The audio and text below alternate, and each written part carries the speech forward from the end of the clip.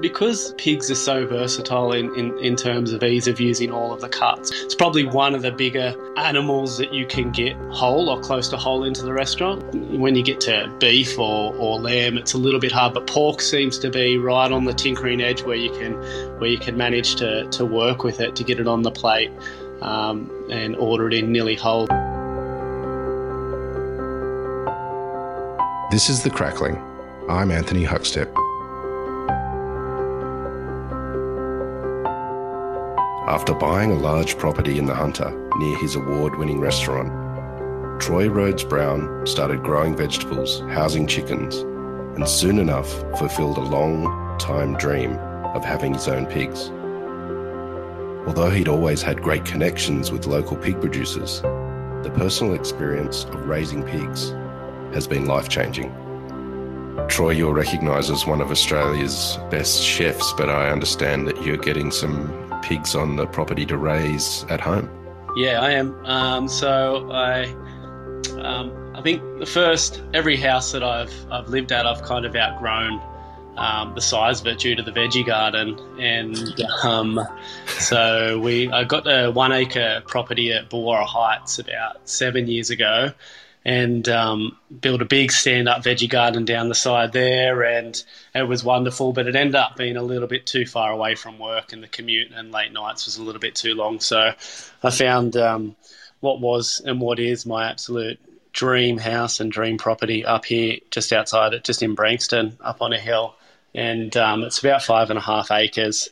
It's a couple of different fenced paddocks, and so when I moved here, the wannabe farmer in me wanted to fill it with animals, and obviously one step at a time. Chickens I was comfortable already growing, so I had about 15 of them in a special paddock. So we've got a beautiful chicken coop, and there's a little door that opens up in the morning, a little electric door that opens up in the morning at 7 a.m, and then they spill out into a 1 acre run that they've got there, and they've got a beehive in there now as well. And there was a paddock down the back. There's a paddock down the back of the house which was perfect for pigs, and I love pigs. I love the animal themselves, and so inquisitive. And I was inquisitive about them and owning and managing them. So I got the fencing around that tightened up a little bit, and I got it fixed to the best of what I thought was suitable for pigs, and looked up building a pig shelter on YouTube one night, went to Bunnings the next day without measuring a thing and bought a heap of timber, random lots of timber, and came back here and spent the day with a drill and a hammer putting together this pig shelter, which it's still standing 3.5, 4 years later proudly, because I'm not a super handy guy. And so I skull dragged it down there on the tractor and put it in the paddock, and the pigs actually shuffled it around to face the right direction that they wanted under a tree, and it stayed there. Wow. So I got the paddock ready, and then I went over to a local farm and picked out 2 little baby suckling Wessex. They were about 8-10 kilos at the time. Super cute.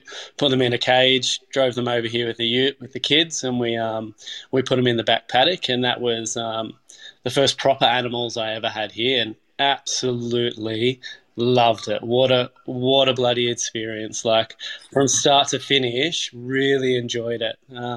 So they grow super fast until they get to probably about the 60 or 70 kilo weight, I think, and then they kind of slow down a little bit. That might be a little bit that might be because of the breed. They're Wessex Saddlebacks, which is a beautiful heritage breed, but they seem to put on fat a little bit different to some of the other breeds. They're a little bit longer and a little bit shallower in their rib cage, and they've got a little rise on the back of their neck.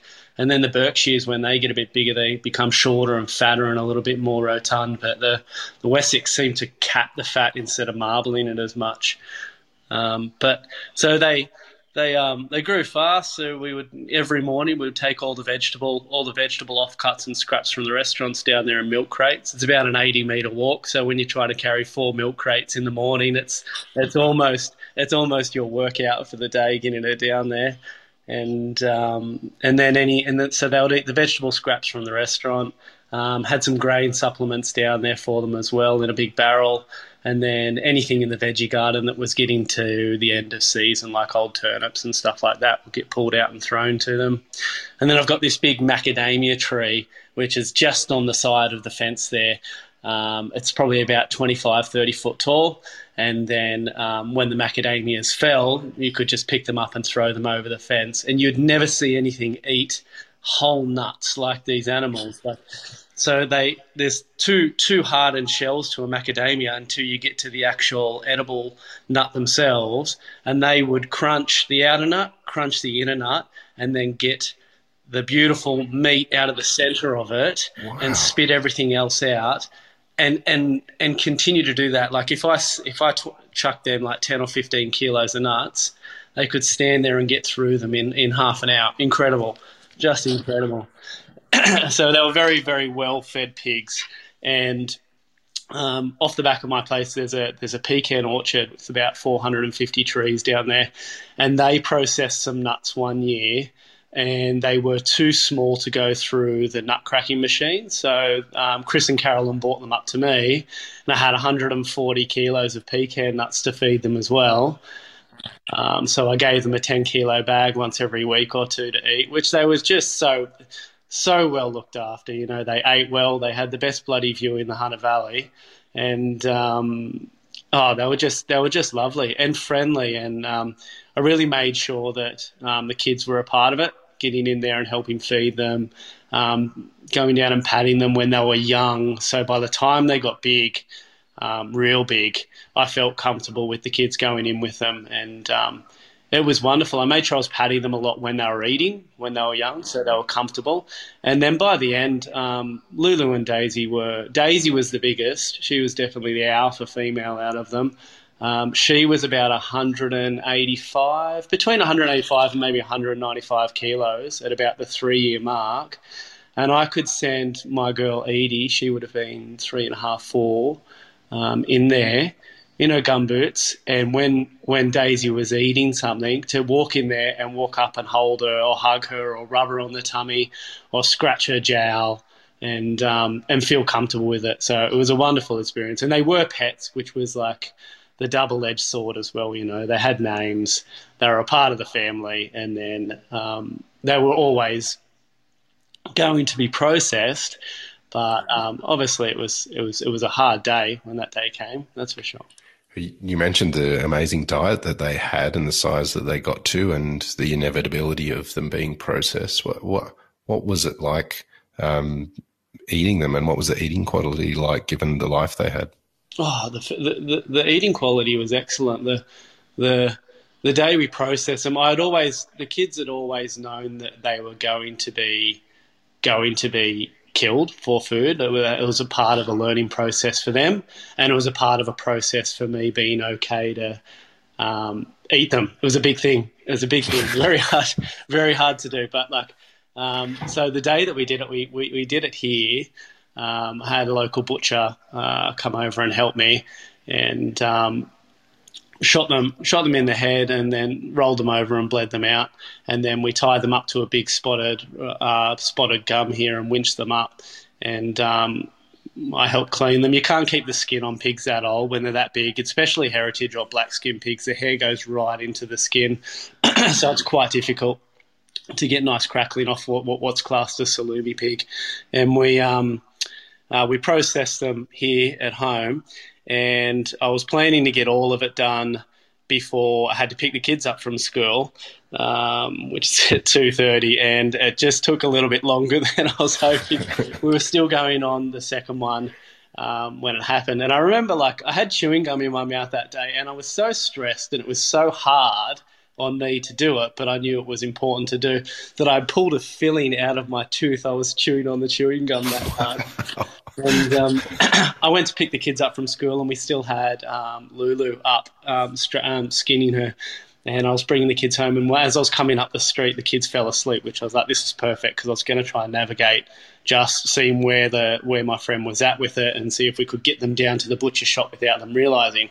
So I rocked up, and the kids had fallen asleep. So I was like, okay, I'm going to drive the ute in the back paddock, sneak in there and get Daisy in the back of the ute and down to this cool room before they wake up.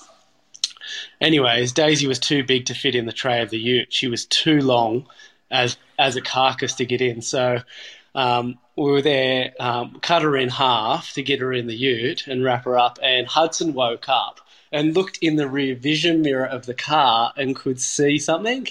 And she said to me, "Oh, Dad, what's that?" And then he fell back asleep straight away.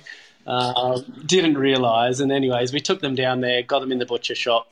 And then that's when the kids understood what had happened. They didn't see it, but they understood what had happened. And then that was the time when we divided the pork up and figured out how we were going to use it all. And so I used everything. I didn't save their blood for blood sausage. That was a bit much for me on the first round.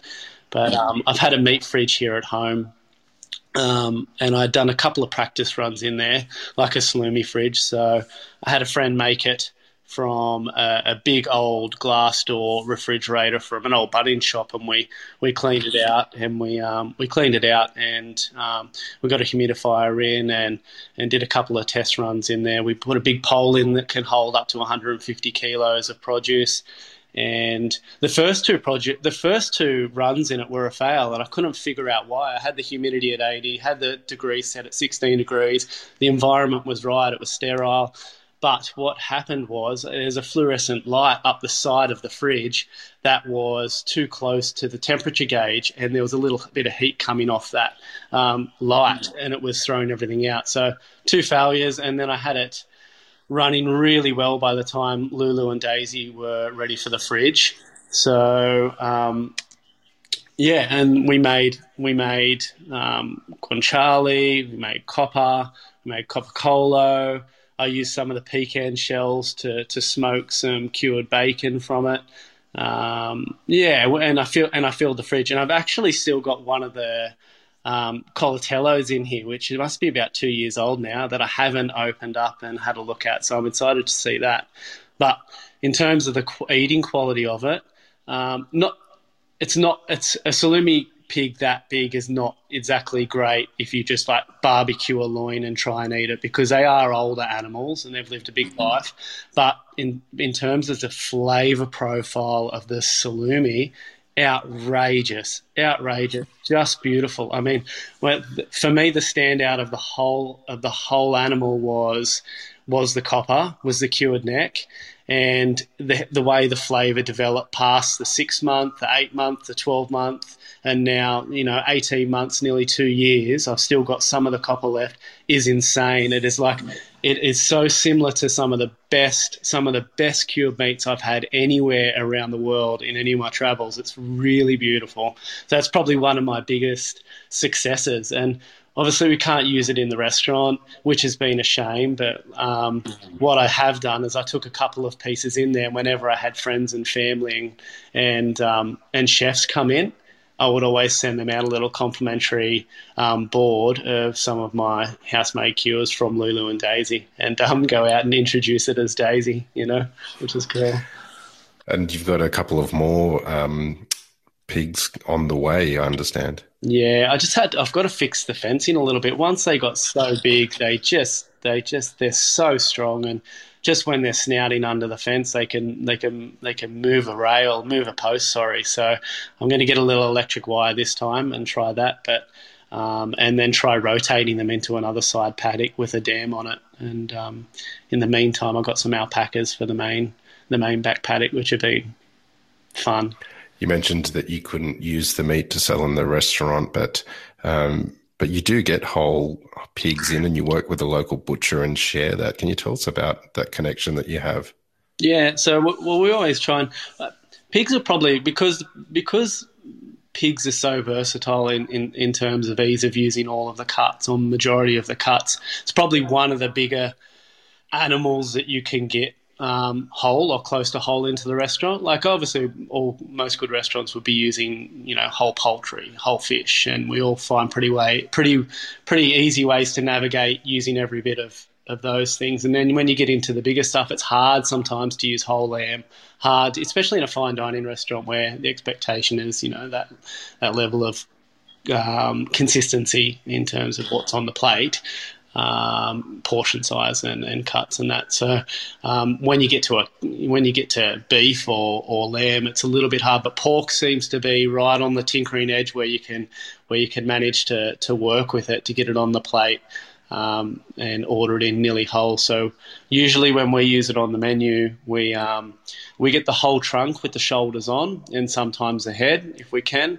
And then I have a relationship with one of the butchers. It's just not on the menu at the moment. It'll probably come back this autumn, but where he would save the back legs for Christmas ham, and then we would get everything else. So the back legs are a big thing to deal with in the restaurant, and everything else, the shoulder, the neck, and the whole barrel being the belly and the loin, was great. So the way we found it worked really well on the menu was we would usually take the fat capping off, save the best pieces of that for lardo for another dish, and then the neck we would cure and make copper for maybe our first course, which I'll talk to you about that in a sec.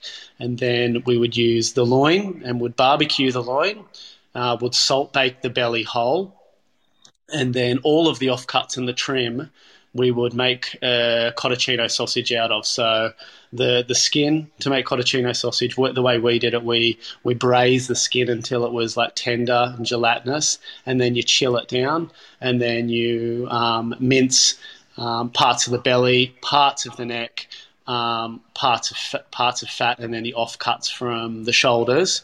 And then we added things like star, and instead of white wine and the traditional flavours, it was a bit of a Japanese dish that we were doing at the time. So we used sake, anise myrtle from home, and obviously garlic has to be in there, and made a cotticino sausage. And then we would cook it, slow cook it, age it in the cool room, and then portion it and finish it over the wood fire. So the way that all came together on the menu was, it would be, for one night, it would be salt-baked pork belly with cotticino sausage and the vegetable that we served the dish with. And then when we ran out of the salt-baked belly, we would go onto the wood-fired loin. So we managed to use the whole animal, apart from the ribs, which we always save for staffies. So get the barbecue ribs for staffies. And then the neck, which we turned into copper, we will continue to cure and age, and would bank that up until we had enough to run a dish, and then we would run the dish with the copper as well. And always make stock and broth and soups out of the bone. So it's a very effective way to use it. It was great. Muse is one of Australia's most awarded regional restaurants and one of Australia's best restaurants. You're always so busy doing so many things from scratch outside the restaurant and in the restaurant. Where does this drive come from for you? Because you never do anything by halves.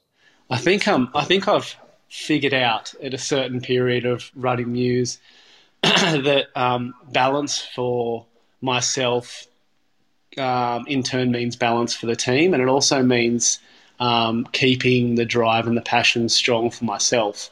So I've particularly put myself in the position in and around the restaurant that I really enjoy. If I am someone that's going to say, hey, I'm going to own a restaurant for 15 or 20 years and I'm going to do the same thing, you would need to stay in love with the same thing. So for me, I keep doing things that I'm highly interested in that are involving the restaurant. And that's so like to give you an idea, maybe a particular day for me would be, I drop the kids off at school at 8 o'clock. I'll come home, I'll knock out a few emails and have a few coffees, do bits and pieces of things that I need to do like online for the restaurant, and then I'll jump out in the vegetable garden and I'll be doing things in the garden and around the house that I really enjoy. And the chefs, like the sous chef and the head chef, send me the pick list the day before, and I'll pick everything that I need to. And then on the way to pick up the kids at 2:30, I'll drop all the fruit and veg pick in phone boxes to the restaurant, to the guys, bring the kids back here in the afternoon. We'll do our thing, where we go around and we do bits and pieces. We have a balance there, balance between iPad and PlayStation to yabby hunting and yabby fishing and, gumboots down by the dam and picking nuts and doing all that stuff. And then I'm at work with the team from 5 o'clock until about midnight or 1 in the morning. And that's pretty much a regular day. I don't like to miss services because it's my favourite part. But I continue to do things that I enjoy, like being in the garden in the morning or being in the garden or outside is good headspace for me, and it's good thinking time. Doing some office work at home with the place I love to be, I enjoy that, and then being with the team during service, and I love that so much as well. So making sure that I'm always in the tiers of the restaurant that keep me super passionate. You started your career at an Italian restaurant in Newcastle. Can you take us back to those days, what it was like being an apprentice? Yeah, so I started my apprenticeship when I was 16. I think I was always interested in doing something creative, something with my hands. I was interested in being a carpenter or a tech drawer, and I loved the idea of being an architect or cooking. Those were my three things, and I actually didn't get those three choices going into year 11 for my HSC. So I decided to leave, and Mum wouldn't let me leave. The same story until I had a job, and I got a job in a very old Italian restaurant called Pasquale's, and it was at Merriweather, Newcastle. And Pasquale was at the end of his career, so he was 62 or 63, and he had run a very successful Italian restaurant in Beaumont Street, Newcastle, called the Italian Centre for many years. And then this was a pareback, and it was a little bit more fancy, a little bit more fine dining, and it was basically him and the immediate family were the only staff there. It was his wife and his daughter that ran the floor, himself and just me in the kitchen, and a Yugoslavian kitchen hand named Eva, who was about 60 years old as well. So it was very close. And the landlord was Bruno upstairs, who was straight Italian as well. So basically, I went in for this job interview at 16, and he showed me around the kitchen. He told me things, and I had to call back and speak to his wife to see if I got the job, because I didn't understand a bloody word he was saying to me the whole time I was there. And it was a wonderful experience. The food was simple, but it was the values to the family-owned restaurant and what they had done and the people that they were was lovely. They brought me in. I was a part of that family, and we had a great relationship. And I spent there 2 or 3 years there, and I really enjoyed my time there. But in terms of I was at TAFE at the time, and I knew that a lot of other guys were doing a lot of different things, and everyone was talking about. Another one quick funny story about Pasquale was he used to ride his push bike in between our breaks. So we used to do split shifts, and there would be about a 1.5 hour, 2 hour break. And as soon as I was on my break, I'd grab my bodyboard and leg it down to Merriweather and get a surf off the rocks quickly and come back for dinner service. And he would like to go on his push bike, on his road bike, and so we'd get to about 2:30, 3 o'clock, and if it was looking quiet, he'd go out the back and get in his riding spikes and his lycra, 63-year-old Italian man with a pot belly. And then Sue would come into the kitchen and say, one of the regulars had just turned up for lunch. So he would swear a little bit in Italian. Then you would stand there over the stove in his lycra and cook the last 2 orders in his bike spikes as well, and then go on his ride. But everyone was talking about Robert's restaurant at the time. That seemed to be the place to be, and it was a tourist-based area, so this big influx of people coming down, a lot of Sydney-siders and international guests, and it had a little bit of a platform and had a name, and so I just went. That's exactly what I wanted to do. So I went and had an interview with Robert, and I got the job. And walking in the back kitchen, into that kitchen the first day. It was a real moment for me. I realised how much I didn't know about food, and I realised how much there was out there to walk in. I walked into this kitchen. It was this huge, big brigade of busy chefs and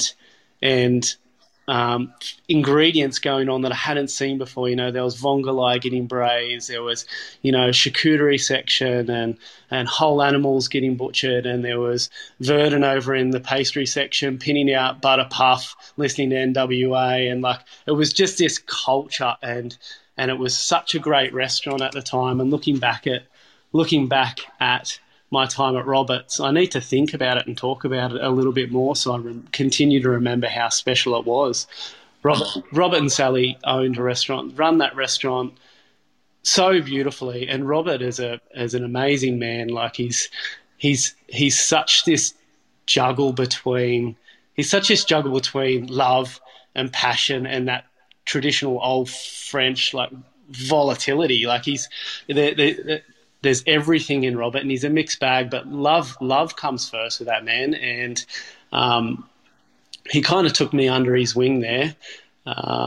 And I was known in the kitchen for that 4 years as Lovely Boy, because I didn't make too many mistakes, which kept my head out of from getting in trouble, which was good. But I think I went in there and I knew that at the time I walked through that door and spent a few days there, I knew that I didn't know much, and I knew that I didn't have an ego, and I really wanted to learn everything and take responsibility off the guys above me, and it put me in a good stead, and I got some really good responsibility in that kitchen, and I learned a lot, and I got to see a lot, and it was just a beautiful place. It was a beautiful place, like awards and all and the chef hats and that. It was never. He didn't even have a chef hat at the time, but it was never spoken about.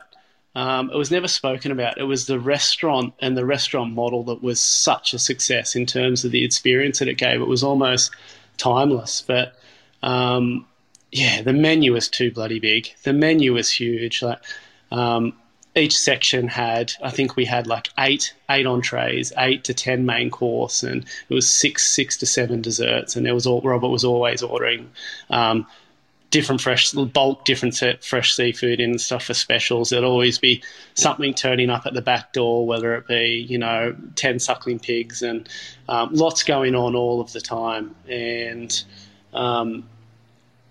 it was great. It was great, but it was a place of many memories, that's for sure. One of the bits of tragic news over the last year was the closure of the Ledbury in the UK, but you won the 2005 Brett Graham Scholarship and got to spend some time over at the Ledbury. What was that experience like? Yeah, it was wonderful. I only did a stage there because it was something that my wife Megan and I at the time didn't want to move overseas. Like we didn't want to leave the Hunter Valley really, but this was a great opportunity to go over and see what was happening. And I'd already looked up to Brett and what he had done and what he was doing. And although Robert was my mentor in cooking, I think when I went over there and walked in that back kitchen at the Ledbury, it was I think it was 1 Michelin star at the time, pushing for 2, and it was very raw, hard kitchen. But Brett's drive was something that I'd never seen before in that place. And for me, what I took away from my time there was how much he had achieved for his age. What he had done, he had stepped out. And he worked for every bit of it. He was never given anything. Like, he was a Newcastle boy, apprentice at Scratchley's, and he was never given anything. He had worked for everything. I came back from Europe thinking, this guy he was like 25 or something, running his own Michelin star restaurant in London. And that for me was enough confidence to make me start thinking about owning my own restaurant in the area as well. So it was a great place, very hard, but you opened Muse in 2009, and it's won so many accolades and a really important restaurant for the region. Tell us about the last decade or so, and how you've delivered a regional restaurant at such a level, and how it's changed you. Well, when we were looking for a restaurant, Megan and I decided to look for a restaurant. I was 23. She's a couple of years older, and we were looking for a small restaurant, a 30 or a 40-seater, I remember, just on a back road here in Invercolburn somewhere where we had manageable overheads, and where, us her being running the floor, me running the kitchen, we could bear the brunt of a lot of the wage costs and absorb a lot in terms of being a small business. You do so much as business owners if it's a small business. So that's what we were looking for. We were looking at 2 venues at the time, and then Muse Restaurant. Well, it wasn't called Muse Restaurant, sorry. It was called Tiawa at the time, and it was at Hungerfield Complex Estate, sorry. And I'd found out for the first time it was going to be leased out. It was always owned and operated by the owner. And we went and had a look, and I remember walking into there, and the place was massive and so freaking scary. Just the size of the kitchen just the size of the dining room, the red wine cellar, the private dining room. Like, the place is beautiful and massive, but it was scary in terms of thinking that it would be something that I should be taking on. We should be taking on, sorry. But we spoke about it, and we were young enough that if we made a mistake and it didn't work out, we could bounce back. But also, when you're that young and you don't know that much about business, there's a little bit of naivety there for sure. But and we did go into that without enough business knowledge. That's 100% correct. But it's how you absorb and learn, and how you learn from the mistakes and how quickly you learn from the mistakes. And we thought, let's just give it a go, and we did. So we opened Muse Restaurant there in 2009. It was on my 24th birthday, and a huge undertaking. And that was a part of my life where I became extremely, like, I was always responsible and was always a responsible person, but the weight on our shoulders at that age was a lot, and I became very, very. I felt like no matter what, wherever I was in my life, I was always representing inside of work, outside of work to the nth degree, and like it was a lot of stress for a young chef to take on something like that. It took a long while. There was cash flow issues at the start, but we knew and understood the importance of making the customers happy, and the experience that we were providing was on track. We knew that people coming in were really enjoying it. As a chef, I was young and I didn't have my own style at that point. I had done Italian and French food, and I was interested in doing, what was called contemporary Australian, or just doing our own doing your own thing, and that takes time. So we would do. There was a lot of French cooking foundation to the food, and still is a little bit, but finding myself in the kitchen, running a team completely by myself whilst trying to manage a big business was a lot. But we did a good job. I mean, after 18 months, when we knew that the dollars were turning around and obviously the guest satisfaction was already there, it was just like, yeah, it was the most proudest thing one of the most proudest things that I've ever done. Like, it was and you feed off customers' feedback, you feed off team morale and team culture, and it was just a rolling ball of success after that, and something that not only myself but everyone who spent a lot of time at Muse pride themselves on. For people to stay with you for a few years and leave and want to tell people that you worked at Muse or you're a part of that team, such a good feeling. And I thought we've never made huge changes to the restaurant along the way. We've always evolved it and always grown with it, and the team, the long-standing core team that we have, who have input in the restaurant as well, a lot of input in the restaurant as well, has always shaped the restaurant, and it's been a huge success story. But we got to a big hiccup in 2018 where Megan and I separated, but the good to come from that was we have Muse Kitchen at Keith Other Winery, which is an amazing European-inspired bistro down there. We had two very successful restaurants with a great name, and we could both continue our passions and continue our careers and our love for it, and still represent the name Muse, which meant so much to us as well. Last year was an eventful year and difficult year for many in the industry, and a lot of chefs jumped online to do cooking classes and all sorts of different things to stay connected with consumers and keep busy as well. There was a moment that I remember you did your salt-baked pork belly that you have in the restaurant, which kind of took off online. Can you talk us through that dish? Because I think it's changed a lot of people's lives. I'm still getting a lot of stuff. People wanting to see me and the kids doing another club quarantine, and the cooking tutorials. I need to bring a little bit of it back because people really did enjoy it, and it was great to see people trying the dishes at home. But salt baked pork belly is one of my favorites. And the key is everyone who tells you the key has to be drying that skin. So whatever condition you get, like you source the best pork belly you can, or you source the best pork you can, the best cut you can, but drying it out. So if it comes wet packed in a vacuum packed bag or however you receive it, get it uncovered in your fridge. And let that skin dry out as best as possible. Then I cover it in a nice heavy amount of sea salt.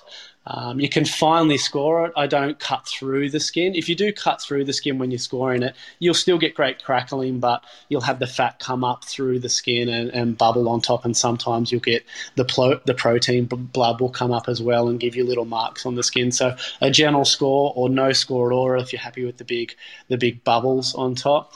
And then make sure you just blast your home oven as high as it goes. Up to 240 if you can. Get it already charged. Have the pork at room temp out of the fridge at that stage. Get it in there and don't have anything else in there. It's about having no moisture, as much dry heat in the oven as possible, I reckon. So no baking vegetables in there at the time, no dessert in there. Smash the pork in there and then leave it in there for as long as it takes to achieve a really nice bubbling, crisp crackle. Sometimes it takes 15 minutes, sometimes it takes 35 minutes, but let it go because usually those larger cuts of pork have still got a good chunk of time behind them to finish. So you're not going to overcook the pork, but you need that period of time to get the crackle. Once you've got it, I drop the oven right down, open the oven, even take the pork out and sit it on the bench for a second, bring your oven down to about 140 and then put the pork back in and then let it finish slowly. And at that point, you can put stuff in there. It's very hard once you've got really good set crackle, it's very hard to lose it. You can put your veggies in there, put your dessert in there if you want, and then cook it out till it's nice and tender. One of the elements that I found interesting as well was submerging the meat side of things, not the skin, in liquid to help it cook. Can you tell us about that? Yeah, that's it. That you can you can do that, and you don't have to do that either. So that's just another little safeguard to making sure you're getting a really, really moist protein under that crackle. So once you've achieved the crackle, you can fill the tray with a little bit of broth. That can be whatever you're cooking. If you're cooking an Asian-inspired dish, do a lovely ginger shiitake mushroom broth in there and pour it right up to the side of the skin. And then it's more of a gentle poach from that point on. And then, or you can continue to just dry roast it, either way. You've had amazing success with the restaurant and a real connection to the growers of the region and found a really beautiful life-work balance as well. What's your sort of tips to people to ensuring that, of getting the best out of your career but also the best out of that sort of balance? Everyone's situation is different, and whether they're a head chef or a restaurateur, but believing in the people under you is a big one for me. When I first opened Muse, I was trying to do everything. When I was so young, and I was trying to do everything. I wouldn't let people have proper input on the menu. I would make sure that back then we were doing 3 types of bread for every diner that sat down, 3 little rolls, and I would do all the bread. I wouldn't let anyone touch the bread. The gnocchis and the pastas back then, I wouldn't let people touch at the start. And I was running around like a bloody madman, and then over time you start to trust people and promote people, and you give them more responsibility, and then their achievements become higher, and then they become more of an asset for you, and then they give you time to continue to further the business and continue to further yourself personally. And that's been a big thing for me. I've had my head chef Mitch and my sous chef Jake have both been with me for just over 6 years now. And a lot of my staff have been with me a long time, and that has been a wonderful part. So leading by example for them and creating a good team culture is really important. And I think that's been a part of me being able to enjoy all the bits and pieces that I want to be doing. I mean, I'm a bit of a daydreamer, and I always have been, and I need sometimes Mitch and Jake to pull me into line if I get a little bit too carried away with ideas, which is good as well. And also not being a dictator as well, being okay to, like, Mitch, my head chef, will have a go at me in the kitchen if he thinks I'm not doing something right, and vice versa. And so it should be. It takes a big team to run a good kitchen or a good restaurant, and everyone needs to be made accountable. And I do things in my life, and I have people around me that make me accountable. And that's really nice. A big thing that makes me accountable and keeps you honest is a vegetable garden. It's something it's something that you can't leave. Like, if you think you can just disrespect it for a week or two and then go out and think things are going to be okay, no, it'll bloody make you accountable. You'll have more slugs and caterpillars out there, and if you've forgotten to water it. So it's these things that keep you in check and they keep you in motion, and like those are important in life. Surround yourself with good people and good things that keep you in check. Oh, can I just say one more quick thing about that, about leading by example? I think one quick thing that I'd like to touch base with is kitchen culture, and understanding that if you are a head chef of a restaurant or a restaurateur, you are leading by example for the younger generation. And there seems to be a bit of a sweep and change to the way we look and view our lives inside and outside of work, and being healthy and all of these things, and setting good things in place for the younger generation. And I think it is so important as a head chef or a restaurateur to know that you are influencing the younger generation, not just in the kitchen, but how you live your life. Listening to Jackie chat the other day on in the Weeds podcast, talking about things like alcoholism and there's drugs and in some particular places. But if that's facilitated from the top, because people are looking up to you, if that's facilitated from the top, you are influencing them inside and outside of their workplace. So the importance of being a good role model, it stems so deep, and it's so important for our industry for people to understand the depth and power of that. When people come and work for me when they're young chefs, if they're 16 or they're 22 walking into the kitchen and they've spent 12 months with me, the thing that I want them to be doing is not worrying if they can go out and party and drink until 3 and who backs up the strongest. I want them to be talking about getting their own home or having their own vegetable garden. And that's what they are doing. Like 12 months or 2 years after being at Muse restaurant, they're wanting to buy their own home, or they're wanting to start and grow their own vegetables or something like that. You know, everyone's going to go out and party and drink, but you don't need to be the one that they look up to for that or help facilitate that. I think it's really important that we start to think about that as much as some of the other big things in our industry at the moment. Troy, you're an inspiration, mate, and it's always great to catch up with you. We've loved having you on the Crackling today, and no doubt we'll catch up with you again soon, and I'm very much looking forward to that. Thanks, Anthony. This is The Crackling, a Deep in the Weeds production in partnership with Porkstars. I'm Anthony Huckstep. Stay tuned as we catch up with some of Australia's best chefs and pork producers to discover what makes Australian pork so special.